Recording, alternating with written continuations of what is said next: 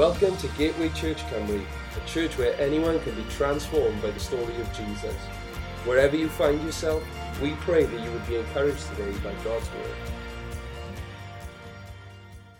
It's always a great joy to be here. It's like coming home to family. And we just greet you in the name of Jesus. And indeed, thank you, all those who've been praying for Sharon. The surgery to her right eye is rather complicated, took a lot longer than they usually do, but the impressions we're getting is it's been really good, very successful, and we believe that's an answer to prayer. So just pray for a miracle for the left eye, and then we'll be seeing really good. Praise the Lord. If you have a Bible this morning, turn to Acts chapter 21. Acts, the Acts of the Apostles, or better entitled, the Acts of the Holy Spirit. Chapter 21. And verse 7, Acts 21, verse 7. And when we'd finished our voyage from Tyre, we came to Ptolemais, greeted the brethren, and stayed with them one day. On the next day, we who were Paul's companions departed and came to Caesarea, and entered the house of Philip the evangelist, who was one of the 7, and stayed with him. Now this man had 4 virgin daughters who prophesied. And as we stayed many days, a certain prophet named Agabus came down from Judea, who had come to us. When he'd come to us, he took Paul's belt, bound his own hands and feet, and said, "Thus says the Holy Spirit, so shall the Jews at Jerusalem bind the man who owns this belt and deliver him into the hands of the Gentiles." When we heard these things, both we and those from that place pleaded with him not to go to Jerusalem. And Paul answered, "What do you mean by weeping and breaking my heart? For I am ready not only to be bound, but also to die at Jerusalem for the name of the Lord Jesus." So when he would not be persuaded, we ceased saying, "The will of the Lord be done." In verse 8, it says, "On the next day, we who were Paul's companions departed and came to Caesarea and entered the house of Philip the evangelist." This morning I want to start a 3-part series today and this morning, this evening, and next time we come in December, a 3-part series on Philip the evangelist. In Ephesians chapter 4, we're all familiar with those words that tell us that in verse 11 onwards that the ascended Jesus has given gifts to his church. He's given apostles and prophets, evangelists and pastors and teachers. And they're given for the equipping of the saints, so that the saints can do the work of the ministry. So the saints can go out and share Jesus as they should. And every one of us is to have a part in that. It goes on to talk about every part doing its share in that. And in that list are evangelists. I don't know what your thoughts of evangelists are. Maybe you think evangelists and you think of, if you're the older generation, someone like Billy Graham and mass crusades, or perhaps slightly more younger, Reinhard Bonnke, or even more younger, Daniel Kalendi, or someone, preaching away and massive crowds of people. There's an evangelist. But the fact is, in Ephesians 4, is saying that yes, there are those who use that way, but they're there primarily to actually equip us in this job of evangelizing, of sharing the good news of Jesus Christ. And so in this series, I want us to examine what it means to be an evangelist, because that affects all of us. How can we be evangelists? And so we're going to look at Philip the evangelist. He's the first one that's mentioned by this name. We have the Apostle Paul and we have prophets mentioned, but this is the first time in Scripture someone's actually called an evangelist. Philip the evangelist. So to understand him, let's take a little journey looking at his life. We start in the Gospel of John in chapter 1 and verse 43. John 1 and verse 43. And it says there, "The following day Jesus wanted to go to Galilee, and he found Philip and said to him, follow me. Now Philip was from Bethsaida, the city of Andrew and Peter. Philip found Nathanael and said to him, "We have found him of whom Moses in the law and also the prophets wrote, Jesus of Nazareth, the son of Joseph." And Nathanael said to him, "Can anything good come out of Nazareth?" And Philip said to him, "Come and see."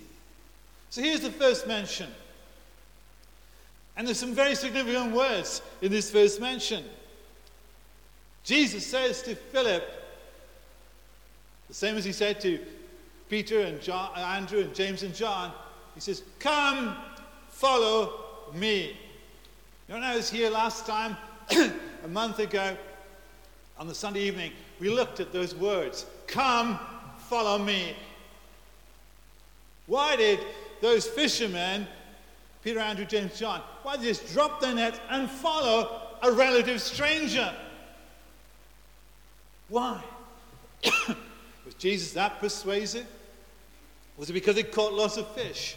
And we looked at that and we examined it and saw that every young Jewish boy, when they're growing up, had one aspiration, one desire. Their parents had the same desire.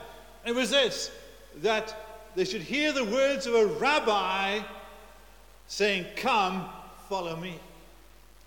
The process at that time of Jewish education was girls got a basic education, but they were just released quite soon to just work in the homes. Boys were trained in the law, and they would memorize the first 5 books of the Bible, what we call the first 5 books of the Bible, the Torah. And then when they reached the age of 12, we see it with Jesus, they would then pass their first sort of, it's like their what we used to have at that age, 11 plus, except they were 12, and they would have that kind of exam, and if they passed that exam, they would be their bar mitzvah, they would be called sons of the law, and they would go, and then they would undergo some various more testings, exams, and if they weren't up to it, they say, "Look, you now go and find a trade. You now go and get a job." But the ones who passed the next stage, they would go on and they'd go through further training in the law and the prophets, then further examines, and one more and more would be dropped off until there would just be 1 or 2 left. And the 1 or 2, the cream of the cream, they would then hear those words from the rabbi, "Now, come, follow me." So the religious system, you know, for a lot of boys, they didn't make it. When you didn't make it, the rabbis just called you, "You're not up to it. You're ignorant and unlearned." We get that expression in the Acts of the Apostles regarding Peter, Andrew, James, and John later on. But they didn't make it. They just would go and back with all the disappointment and their family's disappointment, go back home and just get a job. So along comes this new rabbi. Along comes this one who teaches with such authority and power, and his name is Jesus. And these young men hear words they thought they'd never hear in their whole life. "Come, follow me." And thought, wow, the rabbi is inviting us. We're considered unworthy. We're considered thick, ignorant, unlearned. He's calling us to follow him. To follow him. And with joy, they left their nets, in the case of Peter, Andrew, James, and John, and they just embraced this opportunity to follow Jesus, to walk in his footsteps. People would say when someone followed a rabbi, "May the dust of the rabbi be upon you." And these just followed it literally in the dust of Jesus, wanting to follow his example, learn of his love, learn of his power, learn of his prayer life, learn of his humility, learn of his servanthood, and so on and so on. They wanted to follow in the dust of the Lord Jesus Christ. And that's what happens to Philip here. The Lord comes to Philip individually and says, "Philip, come, follow me." Wow. We may not fully appreciate it, but for Philip, this is, wow, what he always dreamed of, what he always hoped for. But religion had blocked him off. He wasn't up to it. He said, you're unworthy. You don't meet the standard. But now Jesus was calling him. Jesus was calling him. I thought, wow, this is undeserved, this is unmerited. This is grace. And he follows Jesus. Becomes one of his disciples. Now you might say, what has that got to do with evangelism? Well, this is my first point. If you want to learn about what it is to be an evangelist, we must have an experience of grace. You can't share about the grace of God. You can't share about the love of God unless you yourself have experienced it, been overwhelmed by it. You know, these guys are overwhelmed by the grace of our Lord Jesus. They're overwhelmed when he said, come follow me. They forsook their nets. They were saying in effect, oh, in view of your words, and wow, we're prepared to give our all to following you. Philip likewise. And I would say that the first thing, if we're going to be effective evangelists, we must be overwhelmed by the grace of God. You know, maybe for us as Christians, we can get into the habit, we can even do communion week by week and just do it out of habit and perhaps not always fully appreciate what it cost our Lord Jesus Christ. The price that he paid for us to save us from a lost eternity in hell. Oh, how we need to be overwhelmed by his love. How we need to come perhaps back to the cross, spend some time meditating upon the cross and really thinking, Lord, you did this for me. And not leave that place of prayer until we're gripped by grace, gripped by his love, because then we'll be effective evangelists. The next thing I notice about Philip, still in John chapter 1, you can tell God's calling him to be an evangelist by what happens next. It doesn't say this about anyone else. If it does say it about Philip. Now, Philip was from Bethsaida, the city of Andrew and Peter. Verse 45, what's the first thing Philip does? Philip found Nathanael and said to him, we have found him of whom Moses and Moses and the law and also the prophets wrote, Jesus of Nazareth. Wow. His first desire was to go and get someone else, to bring someone else to Jesus. Wow, I see there that in embryo form the gift of an evangelist. Someone who just, they don't want to just keep what they've heard for themselves. They want to share it with someone else. They want to invite others to hear, to see, to experience what they have experienced in the Lord Jesus Christ. And he finds Nathanael. All that. If we want to learn what it is to be an evangelist, then let's recognize it begins by inviting the ones that we know to the Lord Jesus Christ.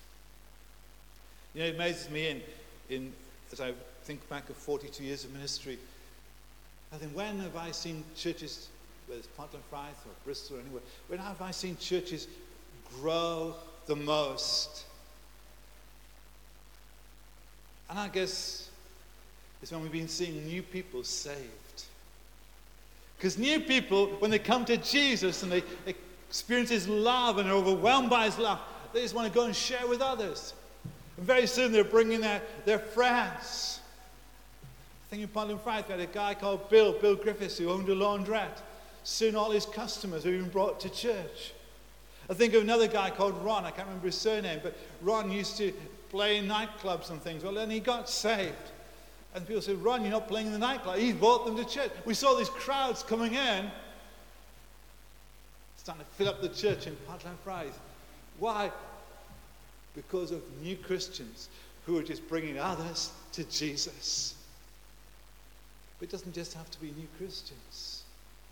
Again, I say, if we will all get a passion for Jesus, If we will all renew our first love, as it says of the church at Ephesus in Revelation, if we could all renew our first love and get a passion for Jesus, then hey, let's be infectious and share him and make him known.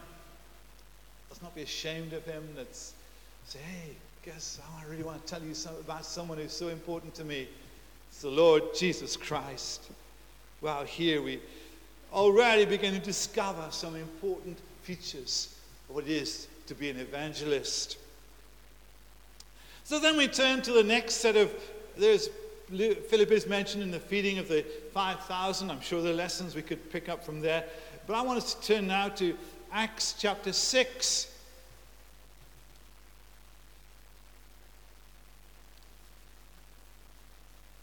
Acts chapter 6, we learn another little group of lessons about what it is to be an evangelist.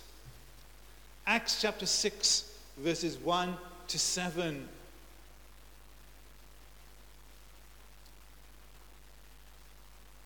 Now in those days, when the number of the disciples was multiplying.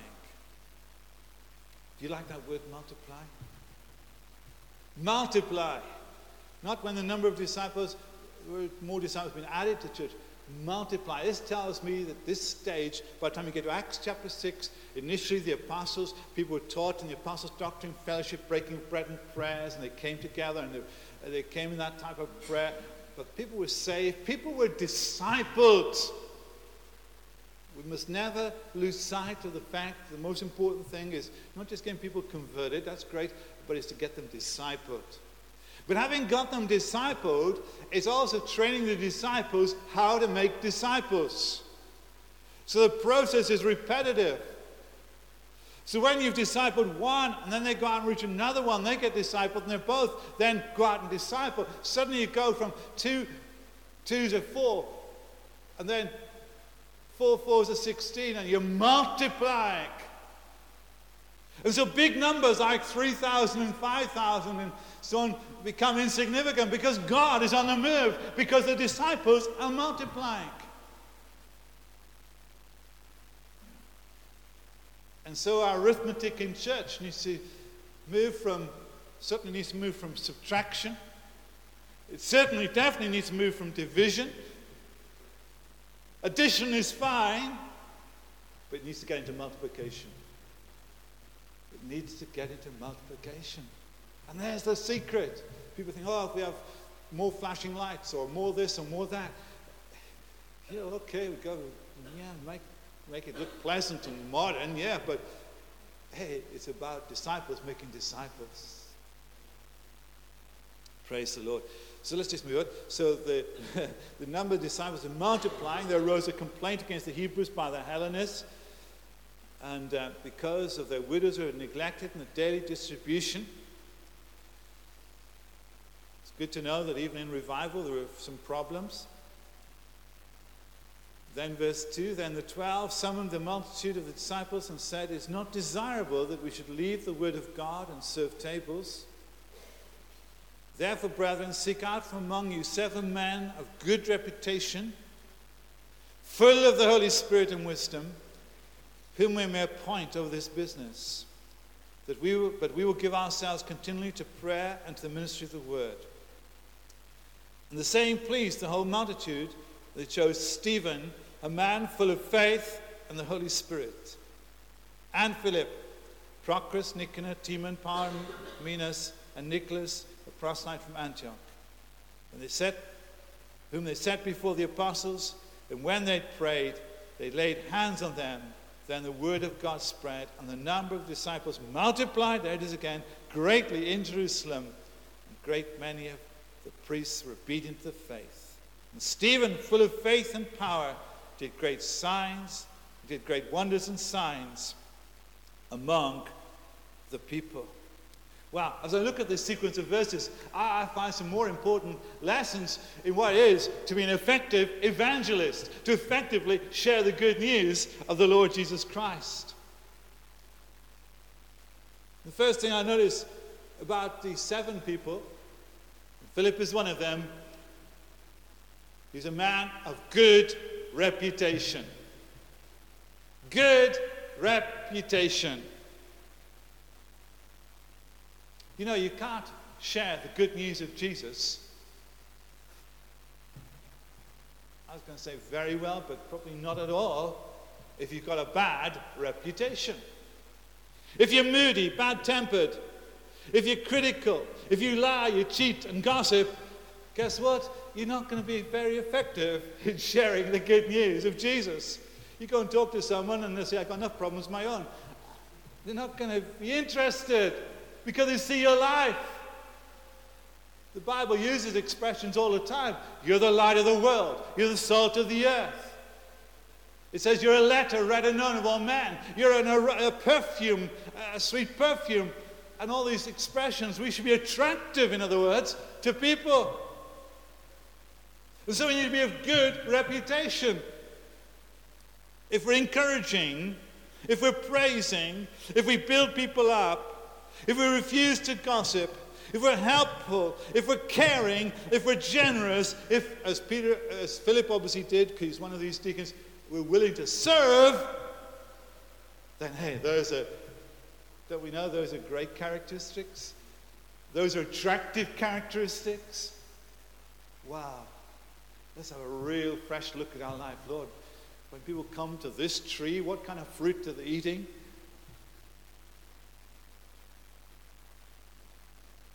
Are they eating bitter, rotten fruit? Are they eating sweet, tasty, delicious fruit? It's a question we have to ask ourselves. Good reputation, I put to you, as we're looking and examining what it means to be an effective evangelist, I put that on the list. It's important on the list. It's not just being, oh, he's a wonderful communicator. Wow, he's so charismatic. Wow, he's got a golden tongue. He has way with words. He's a terrific salesperson. Well, those are all good things. But before all those things, good reputation. Good reputation. Then the next thing I notice here, full of faith.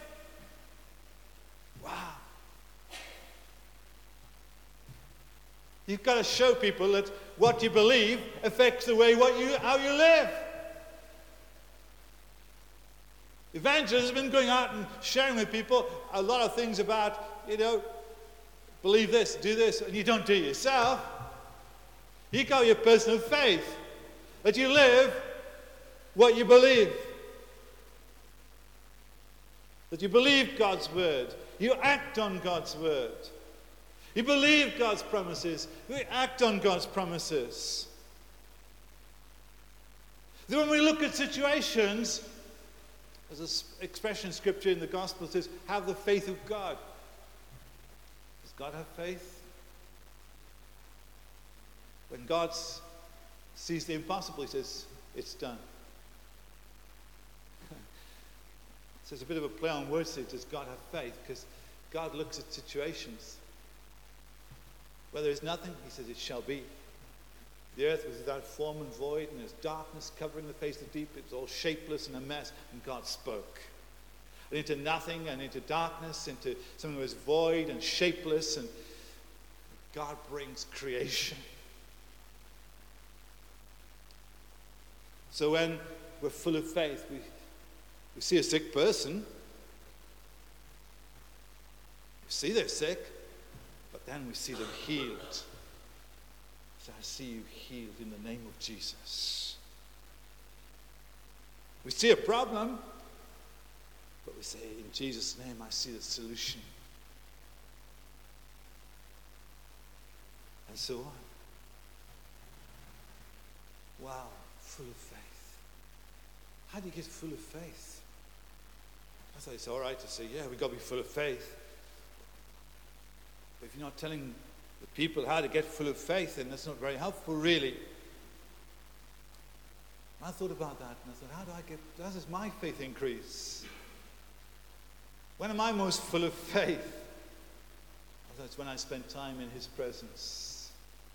When I get close with God and feel his presence. Not just go through the motions of seeking God, but to enter into his presence. Wow. And you know then, wow, in his presence, and you think, God, you're with me. And if you're with me, who can be against me? Oh, sickness, you've got to go. Problem, you've got to be solved. Oh, in Jesus' name. Hallelujah. Praise the Lord. You know, last Sunday evening I was preaching in a church in South Wales. Someone I knew well, and asked me to go and speak at a special meeting for him. And he does this about every 6 weeks or so, and he asked me to go. And they brought in a worship team for the event, and we knew one or two people on that worship team. We weren't expecting to see them, and wow. And the worship was absolutely, they were just leading us in the presence of God, and the pastor was leading us in the presence of God. And in that meeting, wow, the presence of God came. And I thought, wow, Lord, this is so amazing, so powerful. Anything can happen tonight because your presence is so real. And that's what happens when we enter into God's presence. The only tragedy with that meeting was the congregation just sat there and just totally switched off. I thought, when I glanced around, I thought, I can't believe it. I thought, tonight, if this congregation responded to what's happening in this place, and what I'm experiencing, and Sharon was experiencing, and the pastor was experiencing, and what the worship team were experiencing, if everyone entered in, wow, tonight we could have revival. I really believe that last Sunday night, revival could have broken out in Southeast Wales. But instead, I couldn't believe it. Anyway, let's got that off my chest. But I'm just trying to get the point. In God's presence. In God's presence. God's presence. We will enter in. Then we experience God. And as we read His Word and pray over His Word, then we get full of faith. Full of faith. Then the next thing, it says here, so he's a good reputation, full of faith. He's full of the Holy Spirit. I want you to notice that word full. Not he had been full, because no doubt he was there with 120 on the day of Pentecost. No doubt he was probably there in Acts 4 when they had a fresh move of God and filled again. But Philip was full of the Holy Spirit. He kept being filled. To be full, you've got to keep being filled. We're leaky. Say to the person next to you, you're leaky. No, perhaps not.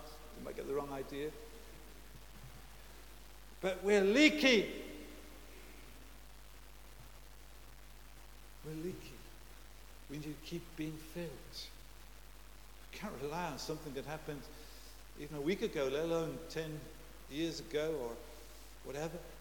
We need to be filled and refilled. Ephesians 5:18, be not drunk with wine or as excess, but be filled. And the word is continually be filled with the Holy Spirit. How do you do that? By praising, by singing psalms and hymns and spiritual songs. Keep praising in your heart. Praise invites the presence of God. Praise brings you to a place where you're refilled with the Holy Spirit.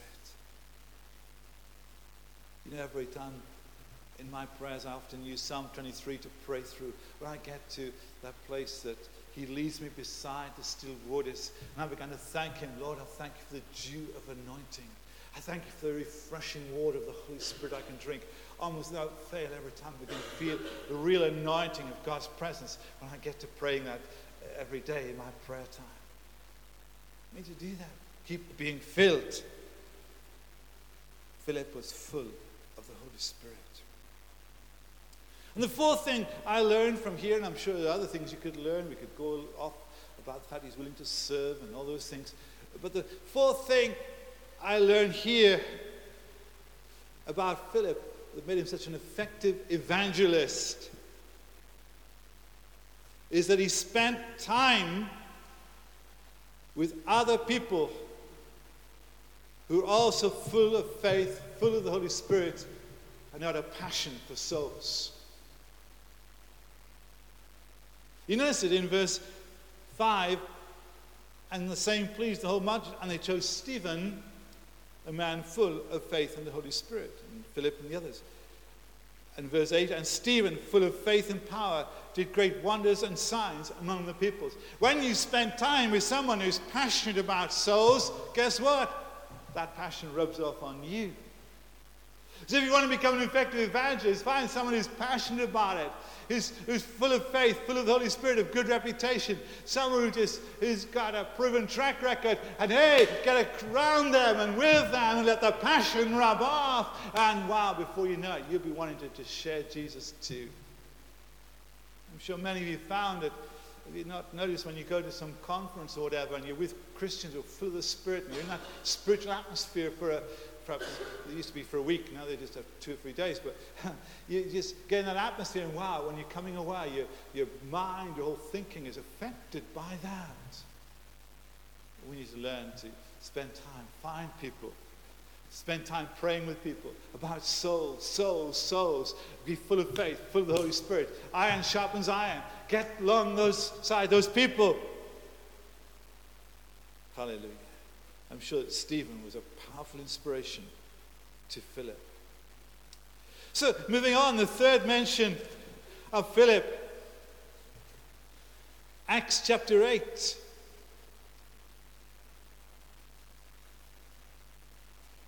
We've learned something about the man in Acts chapter 6 very quickly, and we'll come back to it later. But let's just briefly share with you something of his method and his message. His method and his message.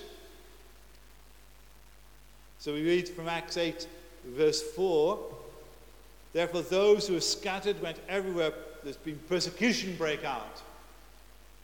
And Philip, we learn later, had a young family. He thought, where can I go that's safe? The Jews have no dealings with the Samaritans. If I go to Samaria, I should be safe there. So therefore those who were scattered went everywhere preaching the word, and Philip went down to the city of Samaria and preached Christ to them. And the multitudes with one accord heeded the things spoken by Philip, hearing and seeing the miracles which he did. For unclean spirits, crying with a loud voice, came out of many who were possessed, and men who were paralyzed and lame were healed, and there was great joy in that city. Verse 12, and when they believed Philip, as he preached the things concerning the kingdom of God and the name of Jesus Christ, both men and women were baptized. Wow. What was Philip's method of getting alongside, of sharing with people? Well, it says in verse 6 and 7 what it was. It was miracles, signs, and wonders. I don't know what happened. You have to use a little bit of imagination here. But I guess he arrives in this place in Sychar, in Samaria. And if it's one of those Middle Eastern places where everyone hangs around midday and, in the courtyard area, and they're just all sat around. And he sees someone there who's begging, who's perhaps crippled, who's paralyzed. It says the paralyzed were healed. And maybe he goes up to him and begins to share with him a bit and says, say it's a man, could be a woman, but say to a man, "Sir, can I pray for you?" And the person, they're quite open to God, and so he said yes. In fact, very few people I find refuse prayer. And so he prays for him, and boom, a miracle happens. Suddenly this paralyzed man's jumping up and down and walking, and hey, wow. Hey, that place, when communities like some of these Welsh communities where everybody knows everybody, you can imagine the effect that has. Suddenly everybody wants to know. Everybody wants to be in on this. What's going on? What's happened? How did this man get healed? Miracles are not an end in themselves. They're a sign. They're a sign that points to Jesus. And so Philip then is able to just follow it up, and we'll come to that in a moment with his preaching. But miracles, signs, wonders. People who are bound by evil spirits being set free. Wow. I believe that you might say, this is going up a notch now. I'm not sure I'm ready for miracles, signs, and wonders. Well, if we're baptized in the Holy Spirit, then I remind us this morning, there are 9 gifts of the Holy Spirit. So often we just tie it down to as if there's 3 gifts of the Spirit. The anointed speaking in tongues with the following interpretation. Or prophesying. Paul said, would you all prophesy? We think, oh yeah, that's it. But there's another 6. How about words of knowledge? Words of wisdom, discerning of spirits. Words of knowledge. If we carry on the reading about Nathanael, when Philip brought Nathanael to Jesus in John chapter 1, Jesus says, oh yeah, I saw you under the fig tree before Philip called you. And Nathanael thinks, wow, it's amazing. How do you know that? And that was enough to cause Nathanael to receive Jesus into his life and to become a follower. A word of knowledge. Wow, we've got friends, workmates, colleagues, neighbors. You're going through difficulties and you start praying for them and God gives you a word for them. It doesn't have to be something complicated. You haven't got to go in and sort of put on a big tunic and leather belt and have long hair and say, thus says the Lord. No, you just, hey, I've been praying for you and God gave me this word for you. And you say, that's amazing. Wow, we can all be used. Our neighbor's sick. Our friend or a colleague, place in work is sick, a terrific migraine or something, or anything. They say, can I pray for you? You're not making a statement, oh, I'll pray for you and you'll be healed. You say, can I pray for you? God does the healing, not you. So you leave that to God and you just pray for them. And God touches them. Wow. Suddenly they begin to open up. You've heard me say it many, many times. But we need to recognize. And there's healings and miracles and faith. God gives us faith to believe what we couldn't believe in our own level of faith. We need to get into those 6 gifts. If we're baptized in the Holy Spirit will give us the right tool for the right job. As Reinhard Bonnke used to say. We need to do that. Philip's method. But most importantly, Philip's message. Verse 5.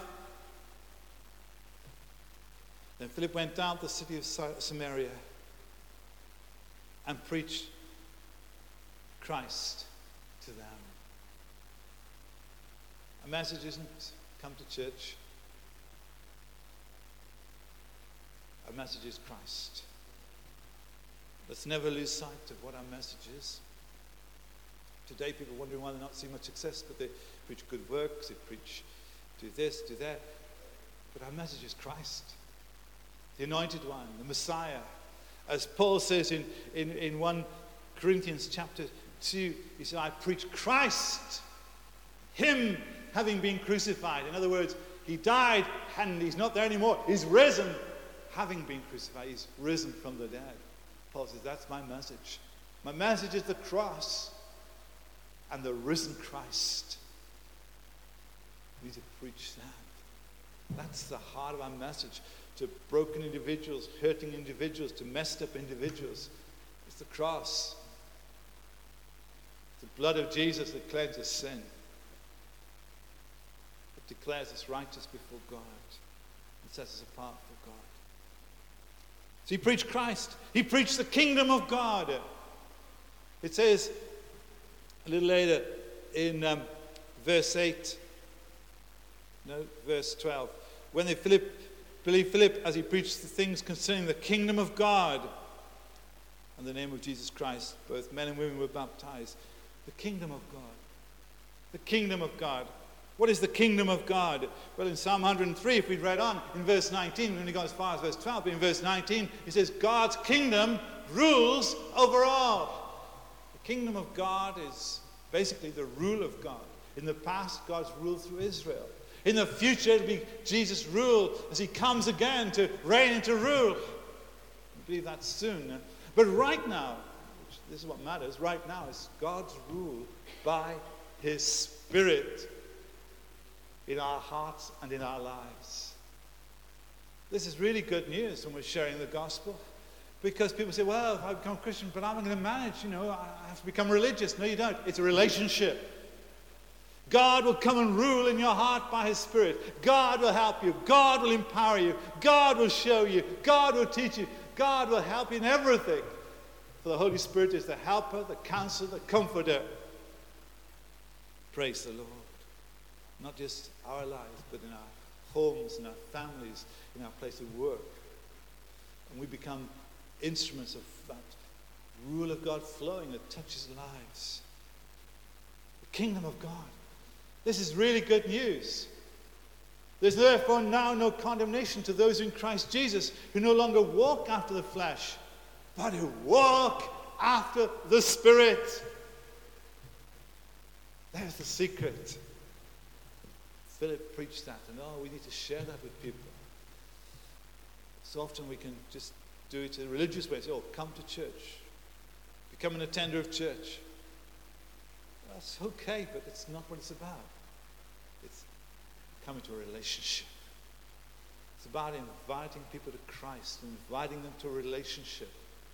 They can know God, experience God. If there's anyone here this morning who doesn't know him, you can't. He's only a prayer away. We're not asking you to become religious. We're asking you to enter a relationship here this morning. And then finally, his message, he preached the name of Jesus. He preached the name of Jesus. And as he preached the things concerning the kingdom of God and the name of Jesus Christ. The name of Jesus. Let's never lose sight of the power that's in the name of Jesus. In Matthew 28, Jesus said, all authorities in heaven and earth is given to me. Go in my name. In Philippians 2, those well-known verses about how Jesus humbled himself, became obedient to death, even the death of the cross. Wherefore God has highly exalted him and given him a name which is above every other name. The name of Jesus, every knee shall bow, every tongue confess that he is Lord. The glory of God the Father. It's in his name. Soon we'll be coming to Christmas. We'll remember how the angel appeared to Mary and said, you should call his name Jesus. For he shall save the people from their sins. It's in the name of Jesus, there's salvation. There's no other name given under heaven whereby men must be saved. In his name there is healing. In his name people are set free. Let's preach his name. Let's preach the Christ. Let's share people about relationship with God through the Holy Spirit. And let's speak powerfully the name of Jesus. Well, I trust this morning as we get into this series on Philip the Evangelist, you're beginning to get the feel of, I trust, something of the passion of evangelism. It begins by being overwhelmed by grace. It continues by being a good reputation, being full of faith in the Holy Spirit, sharing time with people of like passion. It goes on by being available to the Holy Spirit for signs and wonders and miracles, words of wisdom and knowledge and whatever. We reach people by sharing Christ, by sharing the good news of the gospel, and declaring Jesus' name. Amen. Any evangelists here today? We should all be evangelists. Praise the Lord. Father. Thanks again for listening to this podcast. To hear more messages like this one, make sure to subscribe. And check out our podcast channel for past episodes. For more content from Gateway and to connect with us, go to gatewaychurchcumry.co.uk. Have a great day.